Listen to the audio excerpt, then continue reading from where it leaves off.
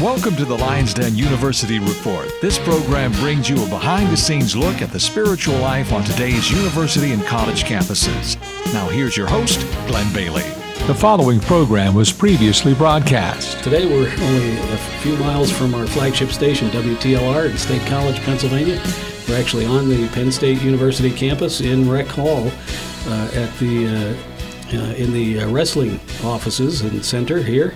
And my guest is a wrestling champion for Penn State. He's now a graduate student, Quentin Wright. And Quentin, welcome to the program today. Oh, thank you for having me. It's a pleasure to be here. And this is a little bit different than a lot of our interviews because I've met you before a long time ago. And, yeah. And we both don't recognize each other. I've got a lot of gray hair and you've grown up. But one of my wife's claims to fame is that she had daycare while I was a campus minister here in our home. And you and your brother Landis were two of her customers, you might say, two of the kids that she watched. And so we've watched your family and your lives develop over the years, and not only your wrestling expertise, but your Christian testimony as well. Mm-hmm. And so it's a pleasure to meet you here today on campus. Yeah, well, thank you for coming here and giving me the opportunity to talk about why the reason for life is Jesus Christ. Right. Amen. And so, there are many achievements in life, and you've certainly made some achievements that have made people take note in wrestling. You were twice national champion, is that correct? And what weight category? Yeah, I was a two-time national champ, once at 184 pounds, and then 2 years later, 197 pounds. 2011, I was 184, and then 2012, I took second place in the nationals at 184 pounds, and then my senior year I was able to gain a little weight, go up to 197, and in 2013 I won the national title. Right. Helping the team win the national title too, so it was a lot of fun. Great. And the team has been at the top of wrestling for a number of years now. Yeah, Penn State has won the team national title, I'd say, since my first national title, since 2011. So 4 years in a row, and this year is going to be another interesting year. It'll come down to the end, and we'll see what happens. But hopefully we can pull it out again. Great. And so, did you spend then 4 years wrestling here, and now you're in graduate school? Yeah, I spent 4 years wrestling here. I did one redshirt year, so I had 5 years total as an undergrad, and then I decided I had a good opportunity in going on and getting my master's degree right now in human resources, dealing with people, and I just, I love working with people, and I love solving problems. Right, okay. Well, that must be exciting, though, to have been in the wrestling, but you're continuing to wrestle, I understand, too, that you're heading for some other types of competition. Yeah, I'm working on trying to make the world team this year, and it's going to be interesting. It's a nice thing about it, it's in Las Vegas this year, the World Wrestling Championship, so it'd be a good year to do it. You don't have to go outside of the country. But yeah, so that's what I'm working towards right now, just training with the Nittany Lion Wrestling Club, which is a nonprofit organization that wrestles here at the Penn State University, train here, and we have the opportunity to wrestle with the college guys also, for practice partners, and it's been a lot of fun. We have a lot of really good guys here. We have including our coach, Cale Sanderson, who would be 3 Olympic medalists, and 3 world medalists training here year-round, so it's very, very exciting, and I think, well, if you had all the NCAA titles, it's like 20-some NCAA titles. Right. All of us Nittany Lion Wrestling Club guys, sure, put together have, and so it's pretty impressive. Yeah, it's exciting, and just even walking in the building here, there was a wall with your picture on it with the 22 or 23 others from back in the early 70s or even earlier than that, and so quite an accomplishment. And but as you said, the most important thing in life is knowing Jesus Christ, because this life is temporary, and the Bible talks about we compete in sports for temporary rewards, but the greatest reward is the eternal life through Christ in heaven. And so you're a believer in Jesus as the one who died for your sins and rose again. Yeah, absolutely. I mean, I learned that earlier on that really life doesn't, even standing on top of the national championship podium, I mean, good job. Right. I mean, that's what it comes down to. You do all this work, and then you think it's going to be great, and it's a great accomplishment, but you can get the same accomplishment by putting together, something you bought from the store.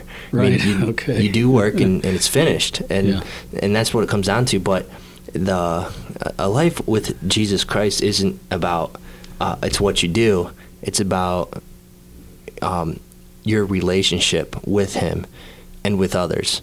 And so it's and I like to tell people that it's not about a religion necessarily. It's about a relationship. And when you allow God to take over your life, and then He's the one who molds you and He teaches you, because I think most people listening to this would understand that we all fall short of the glory of God and stuff, but it's not it's a one-time thing that Christ died for us so that we can have that relationship and get back to loving others, that we don't have to our selfish attitudes and all the things we want to do that takes away from God and takes away from others, that He will help mold us and create us to be that loving image of Him if we allow Him. And that's really, nothing in life will give you more enjoyment than loving others the same way Christ has loved you. Amen. And I have had the privilege over the years of doing some chapel services for different teams, especially some of the opposing teams at Penn State. And they say, why do you pray for our opponents, But God is everybody's fan. He wants us all to have an abundant, blessed life, and wins and losses isn't his main concern. Yeah, I like to tell people, too, when they say that, people always use the argument, well, what if my opponent's praying to the same God that you are?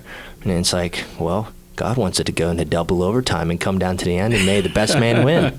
The person who listens to the inner voice, who will guide you and direct you in the Holy Spirit, the person who listens to that the best, the best will come out with the greatest outcome. And that's what I tell people is that if you have two opponents, they're both praying to the same God. God, He's not bipartisan. He wants both of them to succeed as much as they can, because ultimately, if you're a believer or not, He has created us with talents, and He wants to see those. He wants to see those talents that He's given us to the fullest. And so, but somebody who has a good relationship with God might have a little bit of an edge than what his opponent does. And so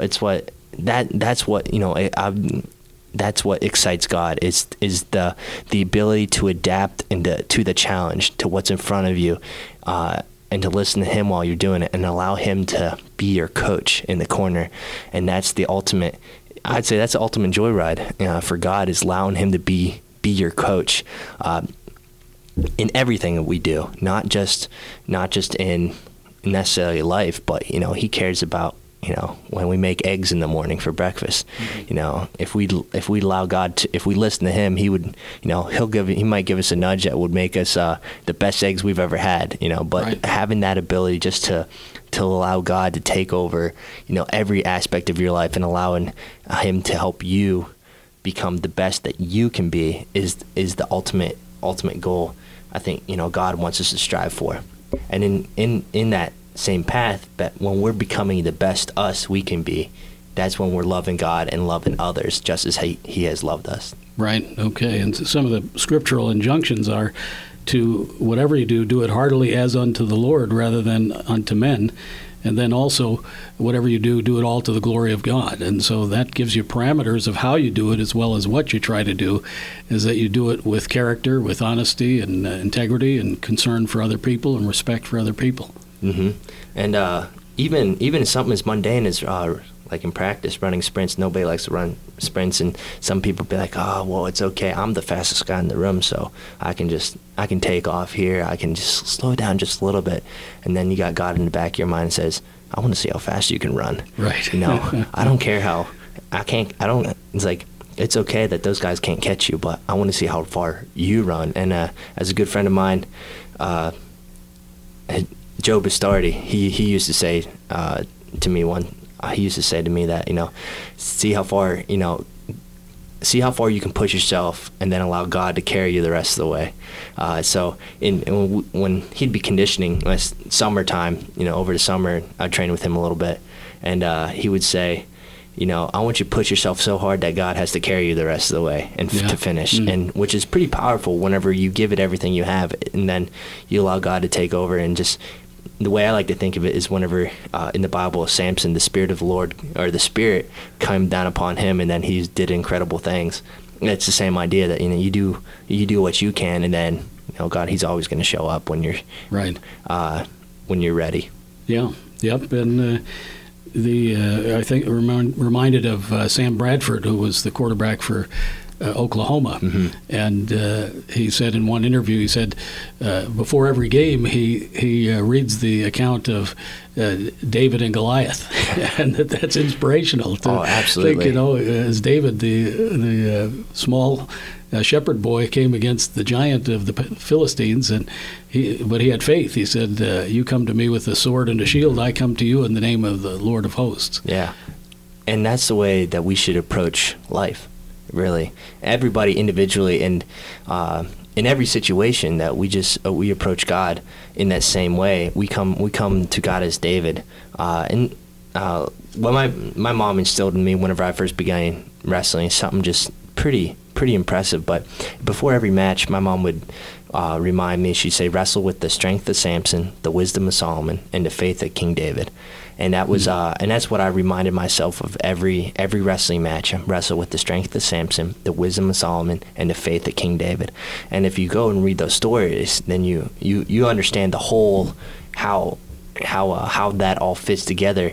But it can be summed up into those into that quote, and that was really one of my biggest guiding mantras going through all of my college or my wrestling career. Right. I was just reminding myself, because sometimes I needed the strength of Samson, and there was times when I needed the wisdom of Solomon, and then quite a few times that God, I'm going to use the faith of David, faith of King David in you, and to get this done, to accomplish this goal. And it's been a wonderful journey that sports has been able to help me grow closer to God and be able to listen to His voice. Great. And now also we understand in our culture, sports is very important. So those who are Christians in the sports arena have a platform to share their faith. I noticed even when you were being recruited to Penn State, the local Center Daily Times newspaper had an article on you that talked about how important it was of you for your faith, and even in choosing the school and so on. And have you had opportunities to, as a national champion, to talk about what Christ means to you? Yeah, I've had a ton of opportunities. I've had a great platform, and I've done speaking engagements, and I went down to an FCA event in Alabama. Done a lot of church, speaking in different churches or youth organizations, and talking about my story and how Christ, is really the reason to be living. Right. And it's just that simple. And a lot of people make it hard on themselves, because a lot of times we're taught you have to do this, you have to do that, you have to do this. No, it's as simple as just saying, I need help.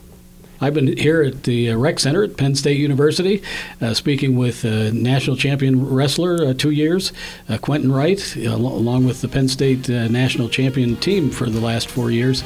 And Quentin, thanks for joining us for the Lions Den today. Hey, thank you for having me. You have been listening to the Lions Den University Report. If you would like more information about the Christian life, or would like to contact the Lions Den or one of the guests, please write us at the Lions Den, Post Office Box 226, Mifflinburg, Pennsylvania 17844, or email ltcldur@yahoo.com.